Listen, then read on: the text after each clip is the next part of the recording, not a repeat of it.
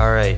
I think we're recording. So we should just tell everyone listening that it's not Reza Aslan's fault that the lawnmowers and blowers are outside. They will be done momentarily, we hope. Actually, those guys just follow me around. Oh, they do? Everywhere you go? It's wherever I go. Yeah, there's a blower behind you and a lawnmower? 3 guys with a blower just blowing leaves. Can you imagine that? So let's just tell people who you are and how you got here. So actually, you know what?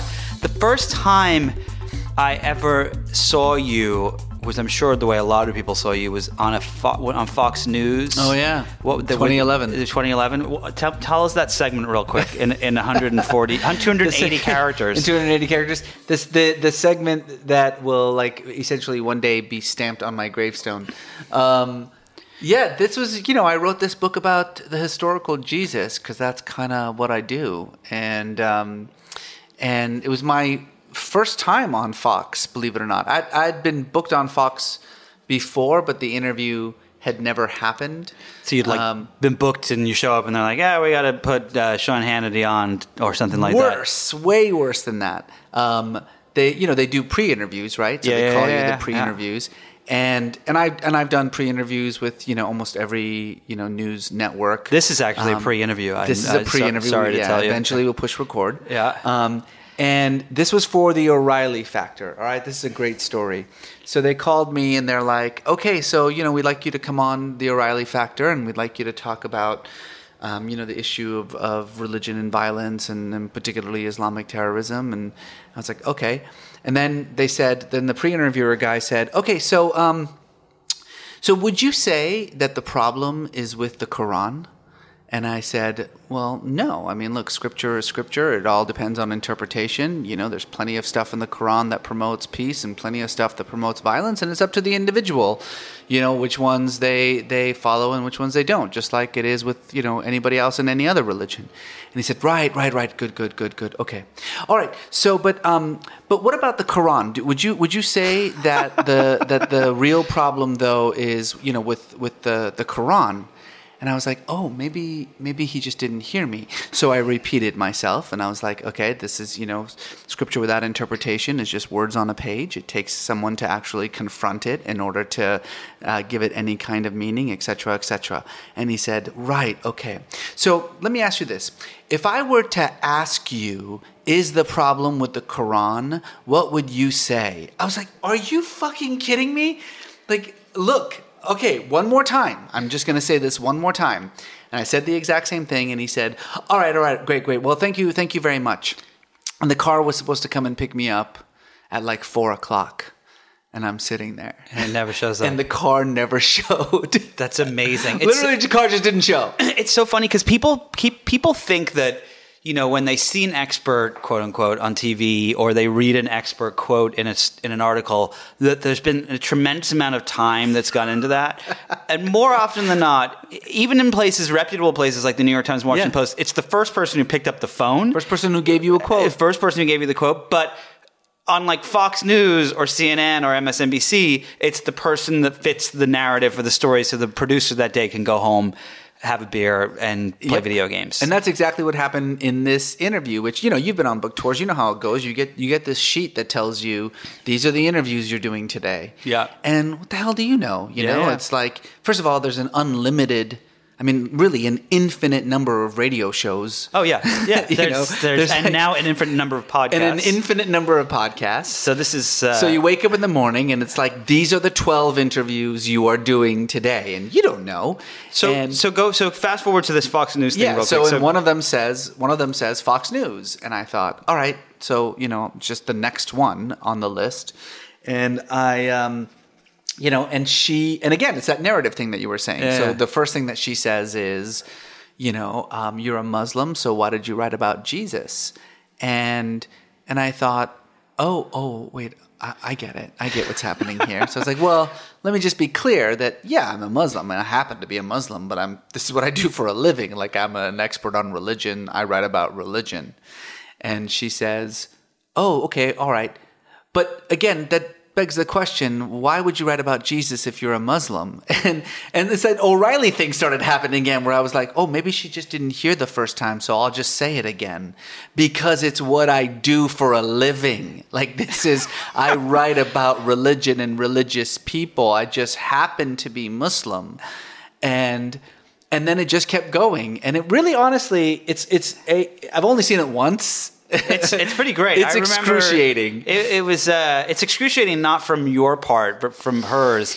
But I remember watching it.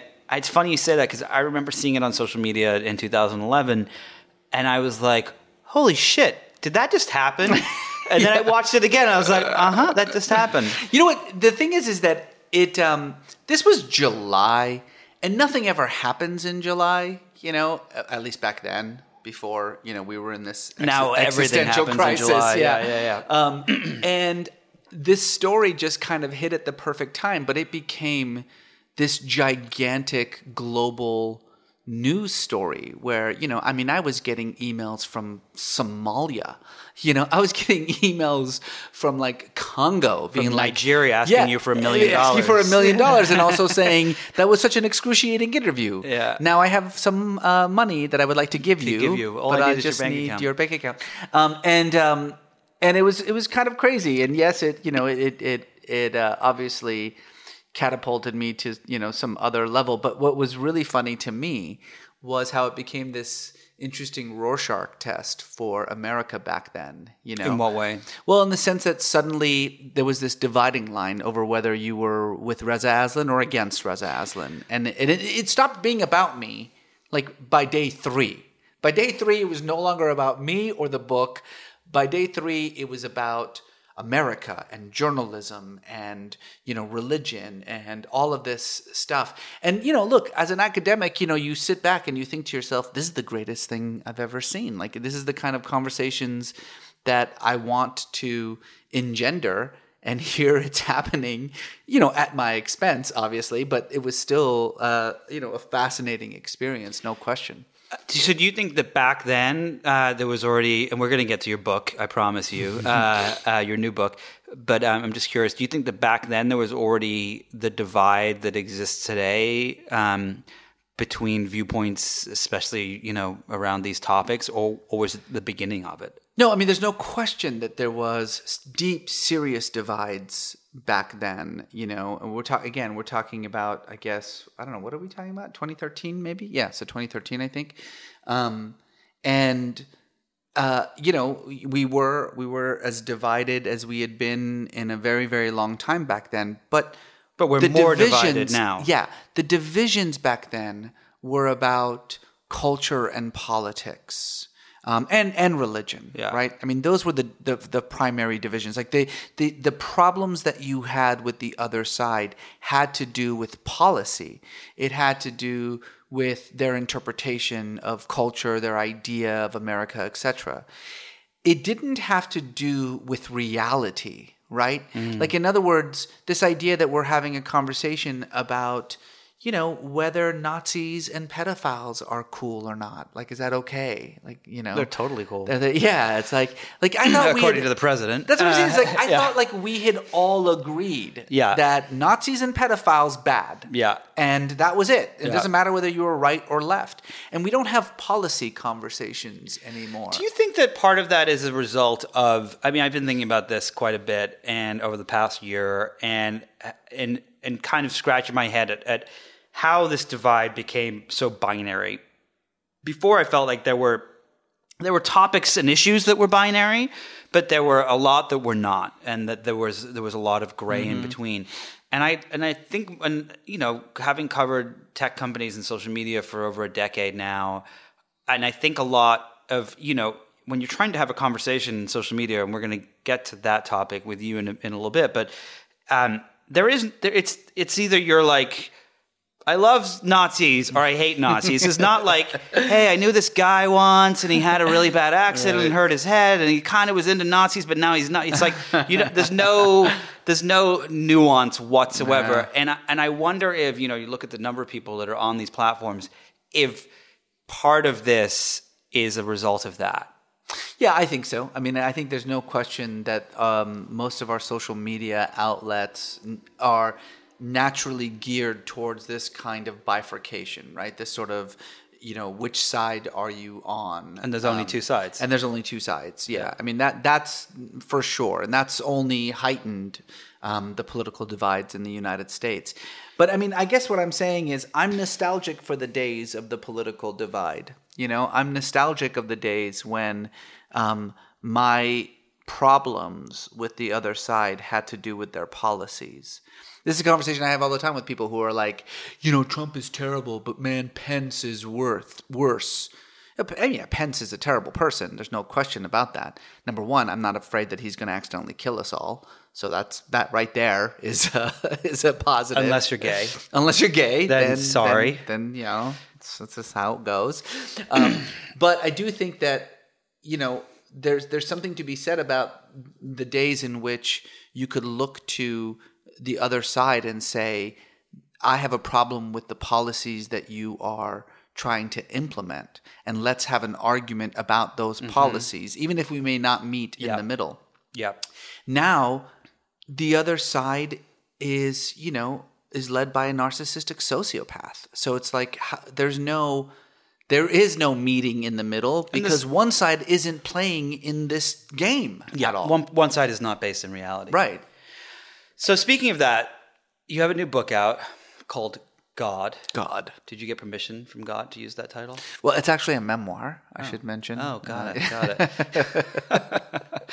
it. How has all of the things that we're seeing happen with pretty much everything, these divides that we're talking about right now, how have they affected religion? Because the reason I ask that is I grew up in England, in the north of England, and 40 years ago. And I remember as a kid coming of age during all the IRA bombings. and I was taught very early on that there were people who believed so strongly in different gods, essentially, in different religions, that they were willing to kill innocent people and each other as a result of that. And I remember being in, our school sometimes, and school would be shut down. Or I was once in Manchester at the mall, and there were tanks that came in, and they cleared everything out, and something that, and there were explosions and so on and so forth. And I remember being so perplexed that was so important to people. Yeah. Has technology made it worse, or has it made it better?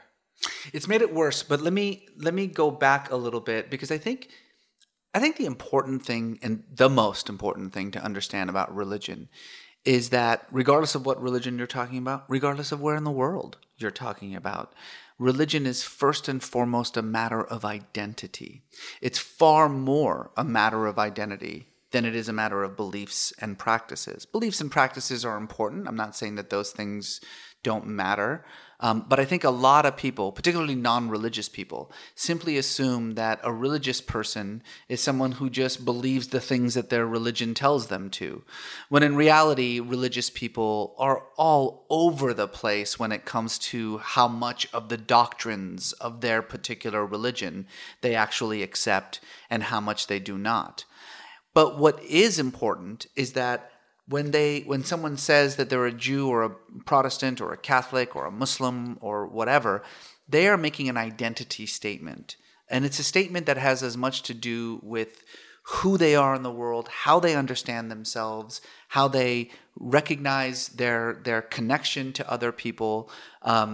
It has more to do with that than it does to do with these are the religious doctrines that I accept, and these are the rituals that I take part in.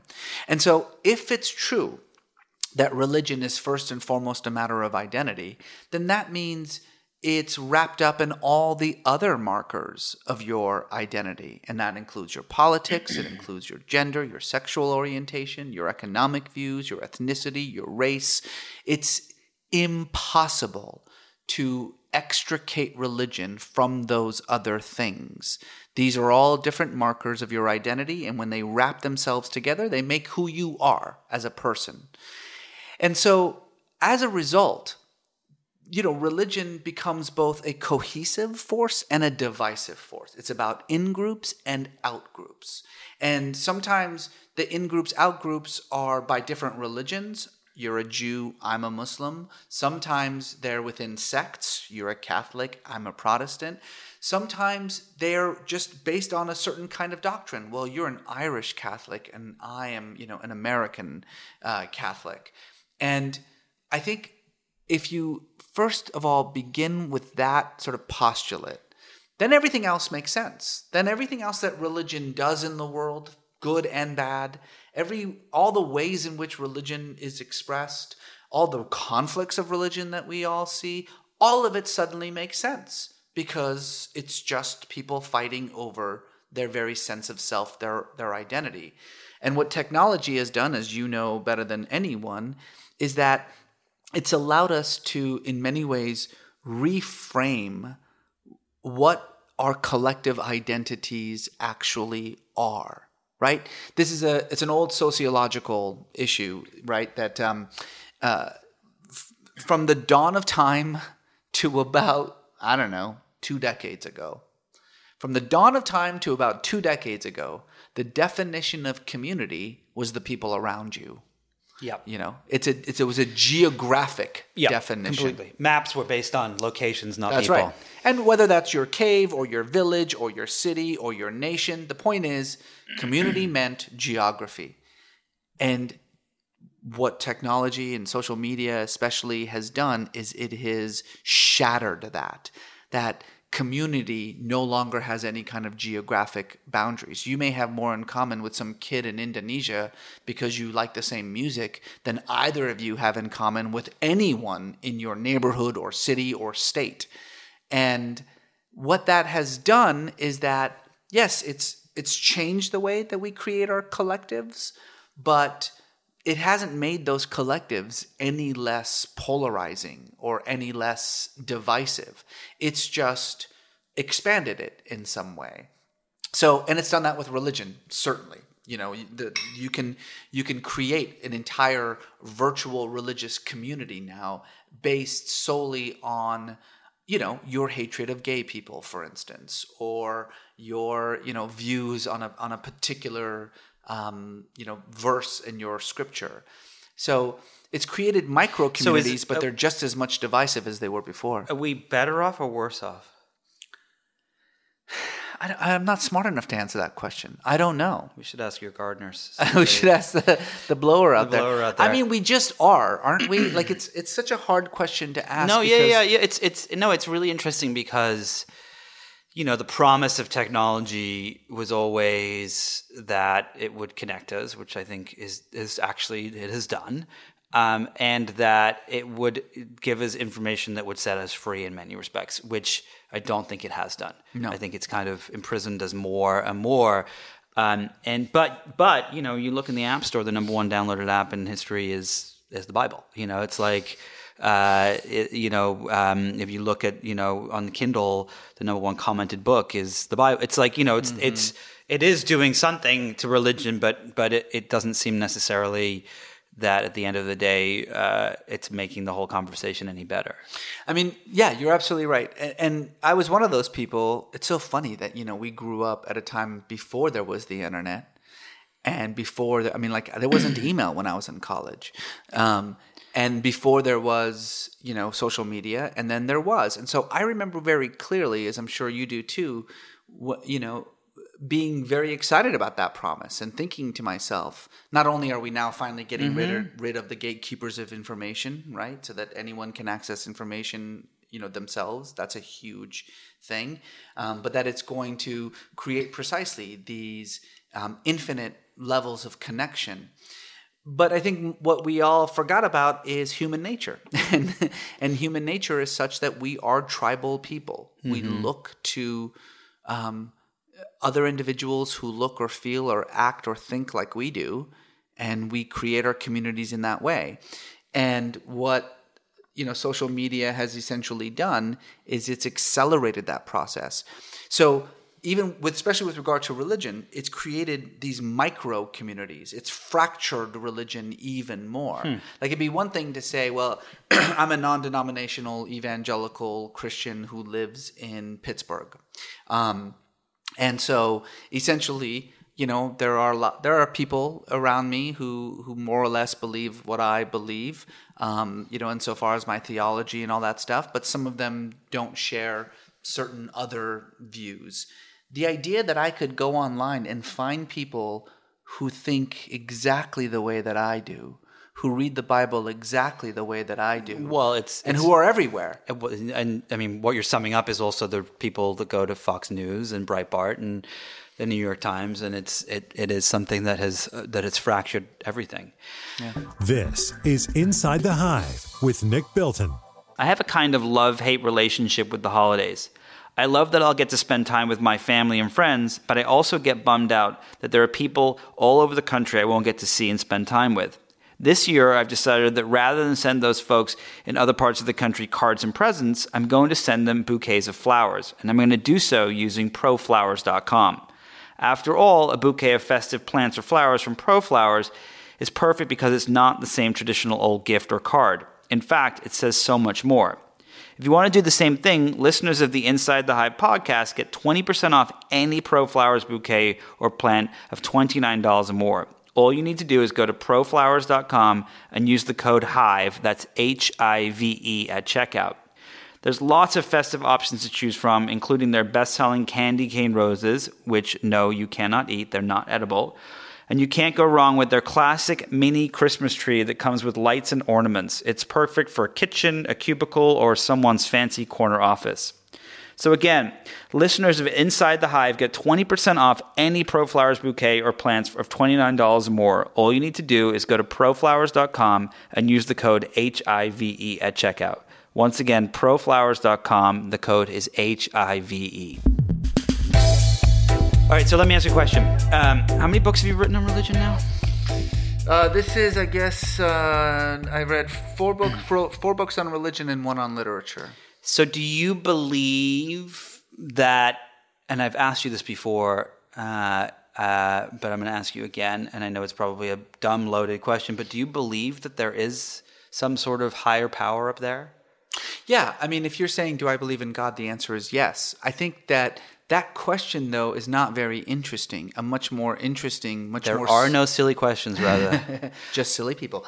The far more significant question, and the question that I'm trying to get people to ask, is not, do you believe in God or not, but what do you mean by God? And it's so funny that this word God, which is probably the most variable word in the English language, is also the word that everyone just assumes, is universal in a way, that we all mean the same thing when we say God, and we don't. And so it makes it very difficult for either people who do or who do not believe in God to just simply state, yeah, I don't believe in God, or yes, I do believe in God, because we have no idea what the listener thinks of when they think of God. But aren't they thinking of some sort of higher power up there or down there or around there or whatever? I mean, isn't that the thought process when you ask that question? For a lot of people. I think for the vast majority of people, and this is precisely what the book is about, what they mean by God is a divine version of themselves. And this is sort of what's really fascinating about this process, that when you dig into the psychological and cognitive processes through which the very idea of God arose, what you see is that we human beings have this innate compulsion to bestow upon God our own personality, our own emotions, our own virtues and vices and strengths and weaknesses. That essentially what we do when we think about God, and this is whether we believe in God or not, is we create a divine version of ourselves, a superhuman being with human emotions and motivations, but without human limitations. And God is not that. My God is not that. How do you know? I don't know. I But don't it's just know. what. How do you get to this point where you believe that something exists, but the thing that exists is different to each person. Right. I mean, what's the pathway that gets you there? It's actually not that complicated. I mean, I call it sort of the three questions, right? Question number one, do you believe that something exists beyond the material realm? Something real, something palpable, something knowable? Or do you believe that the material realm, what we experience with our empirical senses, is the only reality, that there is no other reality? It's a simple choice. There's no proof either way. It's an experiential question more than anything else. That's Hugo. Just leave him. He's going to just blow behind me. He's fine. Hugo the blower is back. Hugo the blower. And Hugo believes that there's something beyond the material realm. Yes. Do you believe that there's something beyond the material realm or not? Is this the only reality, or is there some other reality? That's it. Don't define the other reality. That's it. Just, do you believe that there's something else? That's not a rational question. It's an experiential question. It's about the experiences that you have had that make you think that there is more than this. Question number one, yes or no? Simple. It's just a choice. If the answer is no, you're a materialist, good for you. There's nothing wrong with that. Go about your life and enjoy it. If the answer is yes, then that brings the second question up, which is, does that matter? Do you care? Do you want to know that thing? Do you want to actually experience that thing? However it's defined, however you envision it.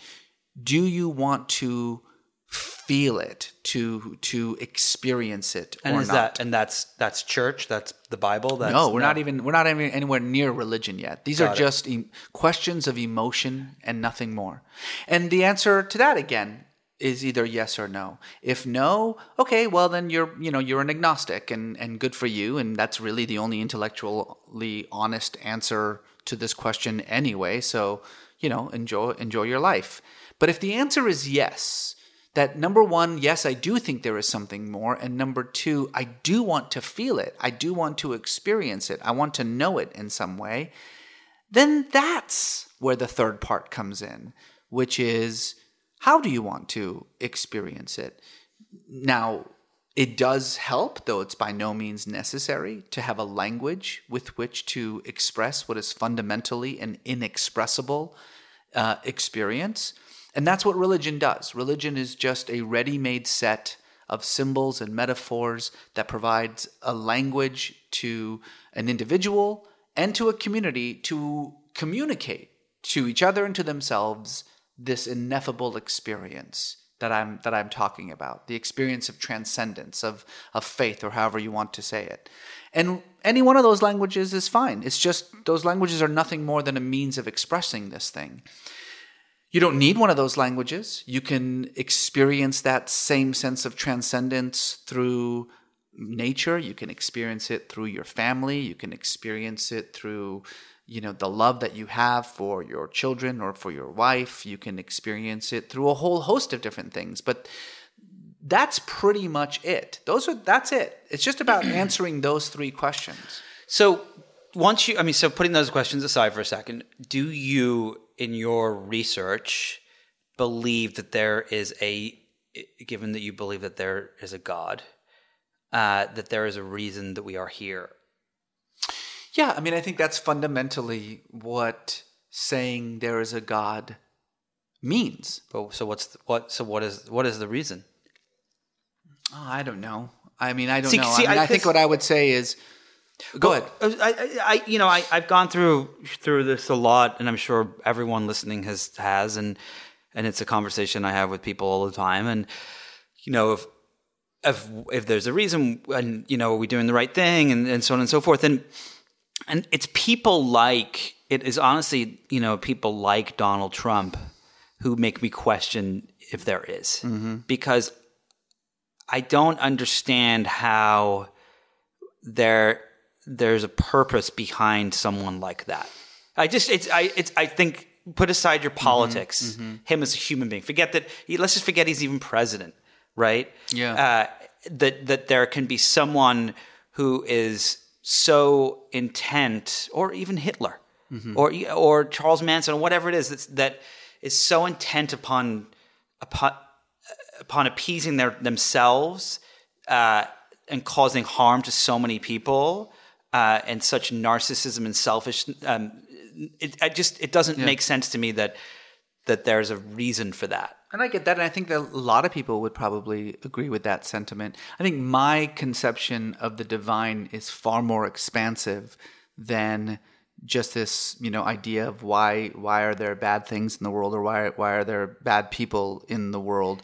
And when I say reason and purpose, I by no means mean it in the prosaic sense of the reason is for us to be good, or the purpose is for us to be positive. I mean, I think for me, the reason and purpose is a much more, it's metaphysical and it's an emotional. If I were to put it into words, I would say it's so that we can know each other, and that we can know ourselves in the sense of that the experience of being alive is about more than just the random, occurrences of material matter. The idea that what reality is nothing more than a chaos of atoms. That there is an underlying will behind it. And if we use the words purpose or reason, I suppose, in the same way, but again, what that starts to make us do is precisely what I'm trying to get people to not do, which is to humanize the divine, to assume. So your theory is that there is some reason, there is some purpose, but it is beyond the comprehension of us mere little humans. I mean, I wouldn't put it necessarily in those terms, in the sense that God's ways are not like our ways. I mean, those are sort of trite religious sayings that don't have much meaning to me. What I would say is this: is that what we know is, and this is based on both archaeological and cognitive evidence. What we know is that the religious impulse, however you want to define it, let's define it in the way that I was defining it earlier, in this idea of the belief that there is something beyond, that is a universal impulse, that it exists in all people, in all cultures, in every place in the world, and throughout all of time. That in fact, as the archaeological evidence indicates, that predates Homo sapiens. That is an impulse. That is an impulse that existed in previous species of humans. It existed in Neanderthals. It existed in Homo erectus.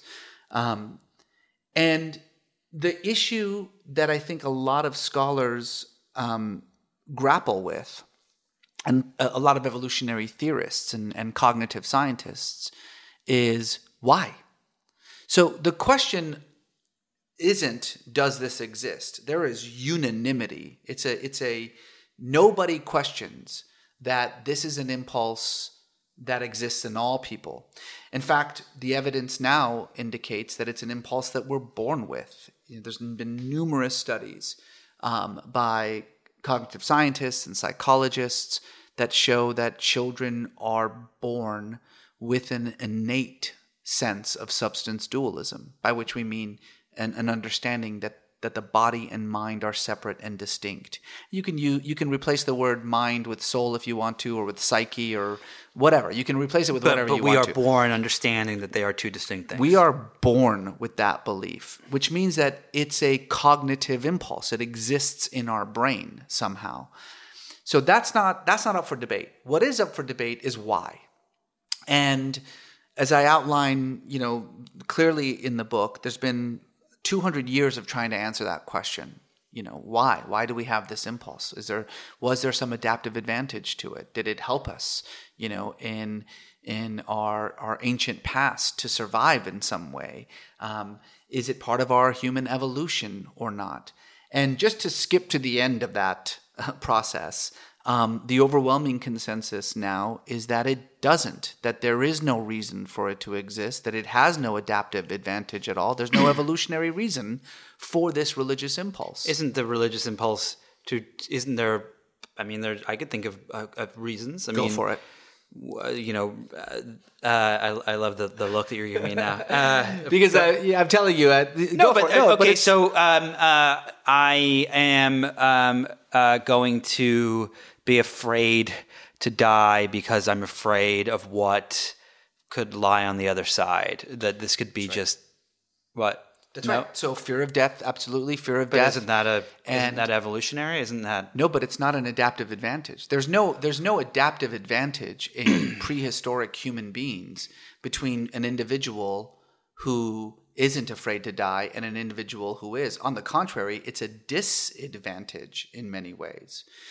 Just to go through the list. I mean, look, the list, we all know the list because we all have our ideas about it, right? Mm-hmm. So people will say, based on a little bit of what you were saying right there, they'll say, well, okay, but what about, the fact that religion provides, answers to unanswerable questions? True, it does. Again, no reason at all to think that that's an adaptive advantage, that somehow helps our species survive. Well, here's another thing. And maybe adaptive advantage is too strong a term for this, but I have a friend who's from South America, and her family is they've with like every family, there's problems. There's a son who has issues and an aunt who does this and that and so on and so forth. And for them, for the family, the Bible and the church and God, life is too difficult. It's too overwhelming to try to comprehend and get their head around. And there is this thing that exists to help them kind of ferry their way through it. And it's almost like without it, they would spin out of control, and probably that would be the end of it. Well, so you're bringing up three issues about religion. Number one, that it provides some kind of moral guidance first and foremost. So usually through some kind of absolute moral divine lawgiver. Again, true, except that the very concept of a divine lawgiver is barely 5,000 years old, and the notion of religion as a form of morality is even newer than that. Forget about going back hundreds of thousands of years ago. Even go back to the Mesopotamians or the Egyptians or the Greeks or the Iranians.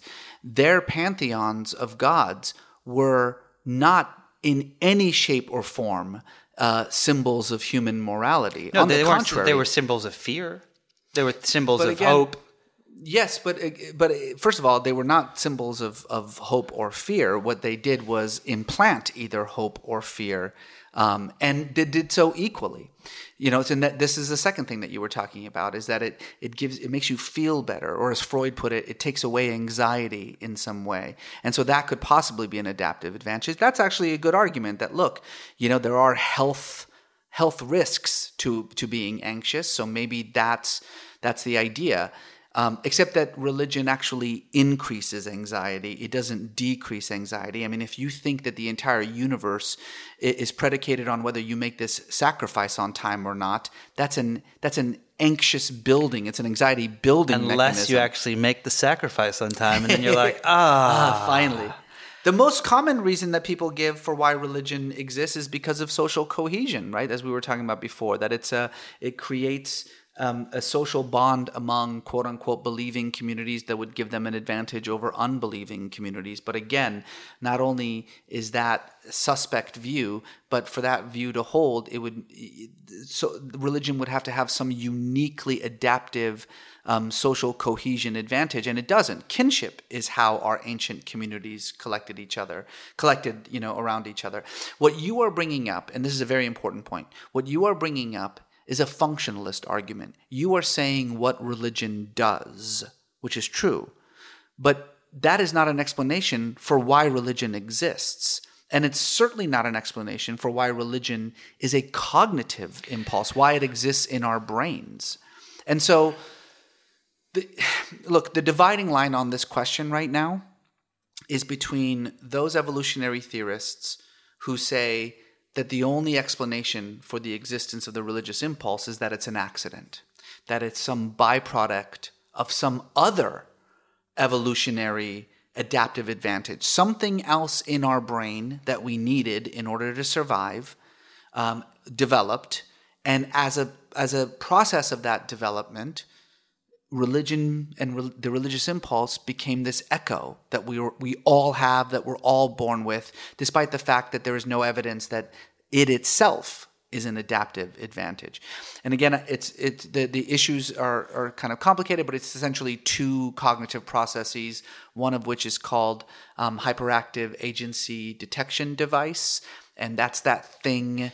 Now you're just showing off. Yeah, now I'm showing. That's that thing that Do you want to put the have. Wikipedia page away for a minute here? Or HADD is this thing that we all have that compels us to. Well, the way that I put it is that it's the reason why we think every bump in the night is caused by someone doing the bumping, right? It forces us to give agency to natural phenomena. And that's definitely an adaptive advantage. Now my dog is here. Let my dog. Yeah. You can keep talking. The other thing, the second cognitive development is called the theory of mind. And the theory of mind is this other thing that we all have, that we're all born with. And it's that thing that makes us recognize that someone who looks like us must also feel like us. It actually, I think, turns on in a child's brain like around 6 months old or something like that. Yeah, there's been a lot of research around this lately that's been talking exactly about this topic. Yeah. Right. Yeah. So what a lot of cognitive theorists now believe is that if you combine hyperactive agency detection device and theory of mind, both of which are evolutionary processes that gave us an adaptive advantage as we were, deep in our prehistoric past, that somehow when those two things touch each other, the religious impulse arises just as an accidental byproduct. That, by the way, is a very good theory. It's a theory, but it's a good one. An equally good theory is where we began this conversation, which is it's just how we're made.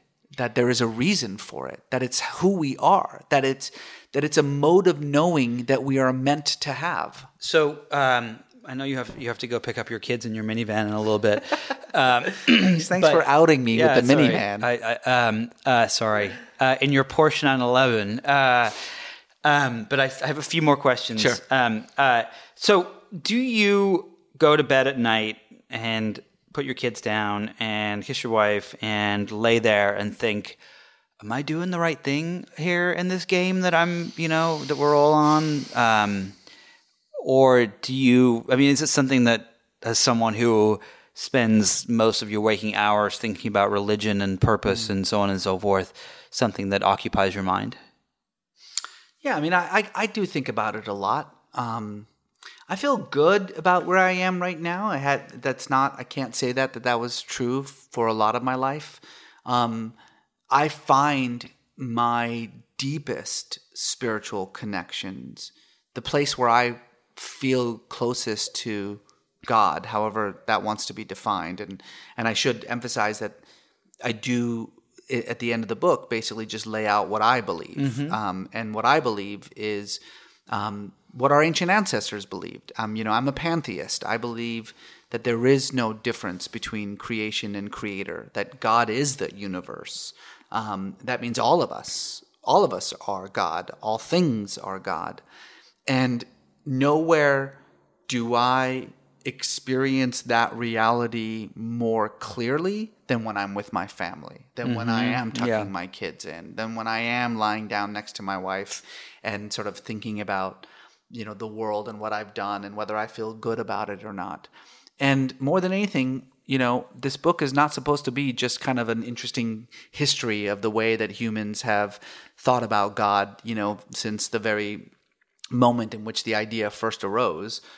It's also meant to be an argument. It's also meant to be, a kind of a sort of an argument for a new way of thinking about God, to stop humanizing the divine, whether you believe in God or not. Stop thinking of God as someone who looks and acts and feels and thinks like us, and start thinking about God the way that our prehistoric ancestors thought about God, as the animating force of the universe. And I think when you think that way, not only will it lead to, I think, a deeper, more meaningful spirituality, but I think that it leads to a better world. I mean, if I see you and I know that you are God, then I can't delegitimize you. I can't denigrate your humanity because you're God.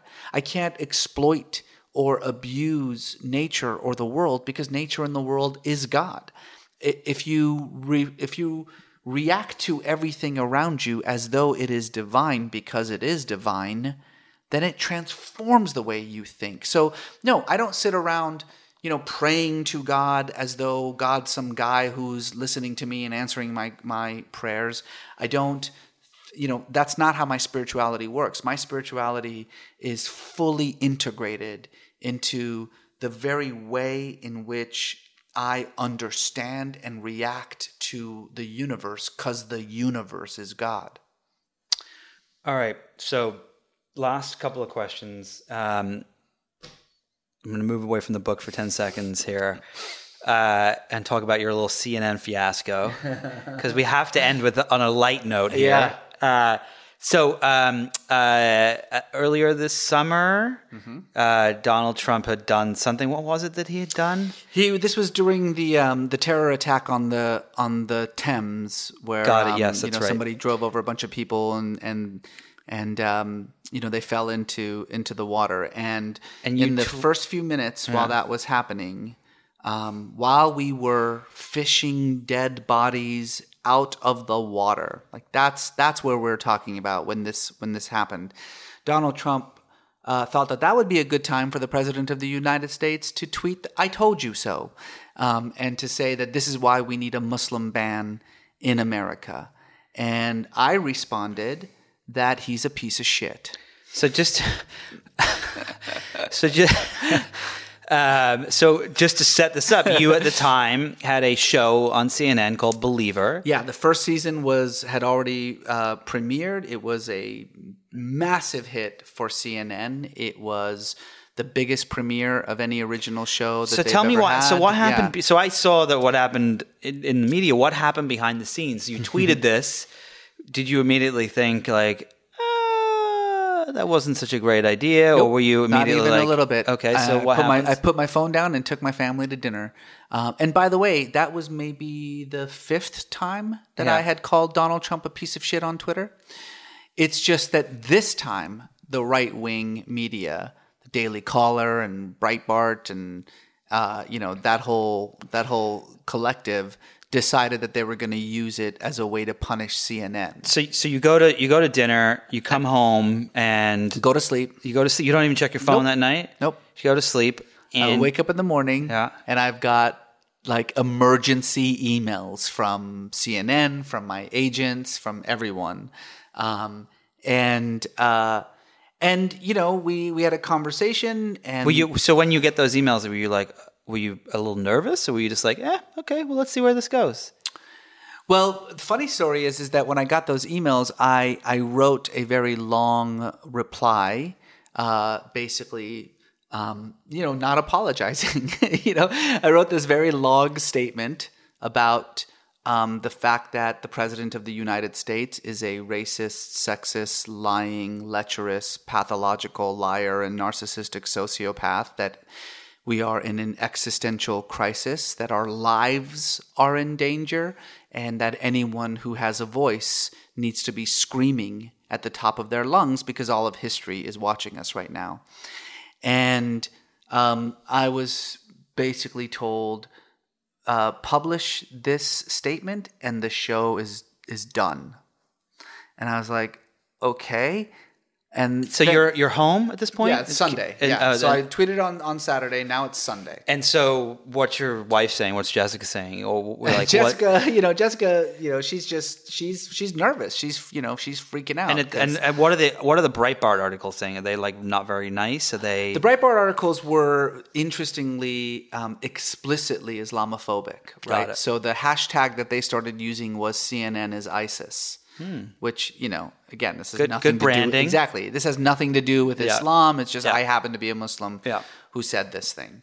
And so, I deleted the statement and I changed and I wrote a statement basically saying, this is why I said what I said.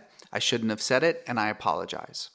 And then CNN issued a statement 5 minutes later saying they accepted my apology. I'm not really a CNN employee anyway. And you posted your statement on Twitter? I or? posted my statement on Twitter, and Yeah. then they posted their statement on Twitter as well as a response. And as far as they're concerned, the issue is over. And then Monday came around, and we were back in production. So we were deep in production on season 2. I should mention that. Got it. Like we were, Who is this coming from? Just at CNN? Is this Zucker all the way at the top? Like who? No, this is I don't want to name names, but it's essentially the people who run the original series department. Got it. At CNN. But it's probably coming. I mean, it's there's coming definitely from Zucker. yeah, got it. absolutely. And Monday rolled around, and we're back in production. And by Tuesday, the story was over. There was still it was. By the way, it never really became a big mainstream story. I think the only mainstream news outlet to pick it up was the Boston Globe. Otherwise, it was all right-wing news groups. And this was after the O'Reilly boycott movement and the Hannity boycott movement. So it was their turn. Yeah, it was their turn. They were using it, and they were doing the same thing with Maddow to fire Maddow and fire Aslan became this kind of hashtag. So and by the way, it was amazing how all the articles were essentially the same. It was the exact same article, just cut and paste into different right wing news outlets. And then, it was over, and we moved on. And then on Thursday, out of the blue, we're packing up to get on a plane to fly to London to shoot an episode. And out of the blue, Zucker just dropped the show. Did he call you? Nope. He was having lunch with Lloyd Braun, who's the head of the production company that we did the show with. And he just turned to Lloyd and said, "I'm dropping your boy." And it blew everyone's mind. Like, it took everyone by surprise. Everyone at CNN. It took everyone at CNN by surprise. Where were you when you heard this? I was in a production meeting with the director and packing my clothes to get on a flight the next day, basically. And so the news hits that Zucker has dropped the show. Yep. And then it just kind of exploded again. Well, and then, and he said that he was going to make an announcement on Friday that they're dropping the show. And what he said was, very clearly. And by the way, I've never told this story before. And what he said very clearly was, "Be cool, and you'll get the show back." Zucker said this to you? No. Oh, Lloyd said this to you. Yes, it came down. It came down the very long ladder down to me eventually, which was no hard feelings, but we have to drop the show. And he didn't give a reason, though. I think we now know what the reason was. I mean, this was when the first stirrings of the AT&T Time Warner merger was coming out into the open, and even back then, Trump was illegally talking about how the only way he's going to let this thing happen is if they get rid of either Zucker or CNN, punish CNN in some way. And I think Zucker, despite the fact that the show was a huge money-making success for them, decided it's not worth it, and I'll just throw the Trump administration a bone. And he cut the show. Surprising everybody. So this is Thursday. So the language that comes to you is just chill and you'll get it back in a little while. It was made perfectly clear to me. I don't need to say by whom or how. Yeah. But what I can say is that it was made perfectly clear to me to that this is going to be amicable, that, just let's be nice and let's be friendly. And when this whole thing dies down, you can have the show back, you can have the season back, you can get paid all the money that we owe you, and we'll all just end as friends. And then the announcement came on Friday, and it became this gigantic story for the weekend. I mean, CNN was clobbered for their decision, and they should have been. It was a ridiculous decision. Yeah. And then 2 weeks pass. And, then we reached out to CNN and said, okay, so, let's, we'll give us the show back and let's move on. And they basically told us to go fuck ourselves. They didn't use that language, right? The offer that they made was the legal version of go fuck yourself. It was, you can't have the show. Yeah. You can't have the format. Yeah. We own Reza Aslan Goes Around the World Exploring Religion, so you can never do that again. We own the title. We're not going to pay you a penny that we contractually are obligated to pay you. Wow. We're not even going to pay you back the money that you spent. And it was, we were blown away. Like, we couldn't believe it. Like, it was such a shock to hear that. Now, let me just say that after months and months of wrangling and going back and forth and having the lawyers battle it out and us telling to them this is not a real, opening offer, this is, a joke, and we are taking this as an insult, just so you know, and them responding, and it went back and forth for a long time. Last week, it finally settled, and now we have everything back. We've got the show back. We've got the but not title with them. back. It's ours again. No, they will never show it again. Yeah. So it's ours again. So now we can go and put it up on another platform and sell it. But I want to say what's important and what is still sort of so dumbfounding to me. I'm not dumbfounded that Zucker did something shitty. Okay, I'm not. Yeah. I think anybody who's worked with Zucker knows that that happens.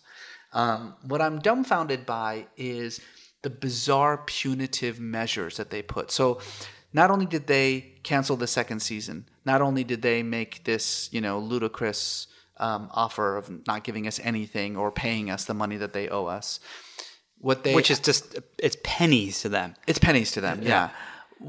They stripped their site clean of the show. So the CNN app is an archive of every show that they've ever done, ever, except for Believer. And they removed Believer from their site on the first day of Emmy voting.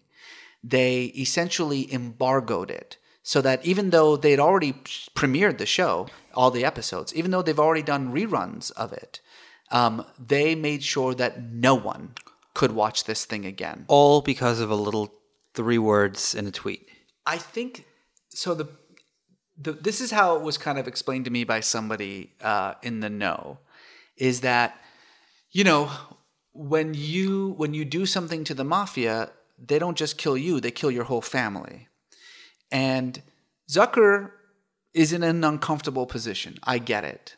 He's got a news organization, and he has decided to do original programming with people who are not employees of CNN. We don't work for CNN. Bourdain and Kamau Bell and Lisa Ling and Bill Ware and Morgan Spurlock, me, we don't work for CNN. They bought our show. They distribute our show. Yeah. We are not journalists, with the exception of Lisa. We're not journalists. And so we don't abide by journalism rules. And I think this has always been a bit of a problem for Zucker. And I think what he did was he used me as a way to send a message to everyone else.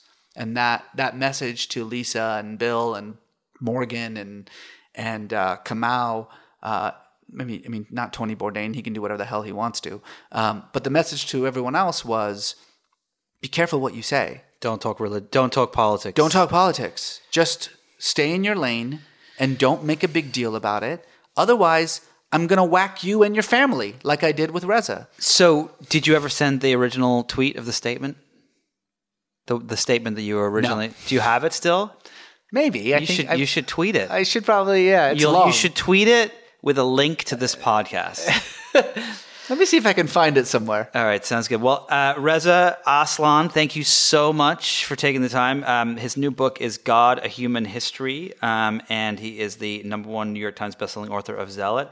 He also drives a minivan and has a group of gardeners that follow him around everywhere. And you're going to see Believer on a streaming site very soon. Just don't tweet that the president is a piece of shit unless you've okayed it with the CEO of that streaming site first. By the way, I am convinced that if I had called him a piece of shit like 2 weeks ago as opposed to 4 months ago, no one would have noticed. Because at this point... Oh, yeah, everyone. It's like a trending topic. I mean? Yeah. The president is a piece of shit. The president is literally a piece of shit. It's a trending topic out there. And now it's just, you know what I mean? But whatever. On that note, I'm going to go pray to God that this president does not win a second term. Thank you so much. Thanks, Nick. Take care. Thanks to my guest today, Reza Aslan. If you enjoyed this conversation, be sure to listen and subscribe to other great episodes of Inside the Hive with Nick Bilton. You can find these on Apple Podcasts, Google Play, or anywhere you get your podcasts. And don't forget to leave a really nice, glowing, happy, fun review while you're there. Thanks to the folks at Cadence 13 for their production work, my editors at Vanity Fair, and thanks, of course, to my sponsor, ProFlowers. Please support them the same way you support this podcast. I will see you all next week.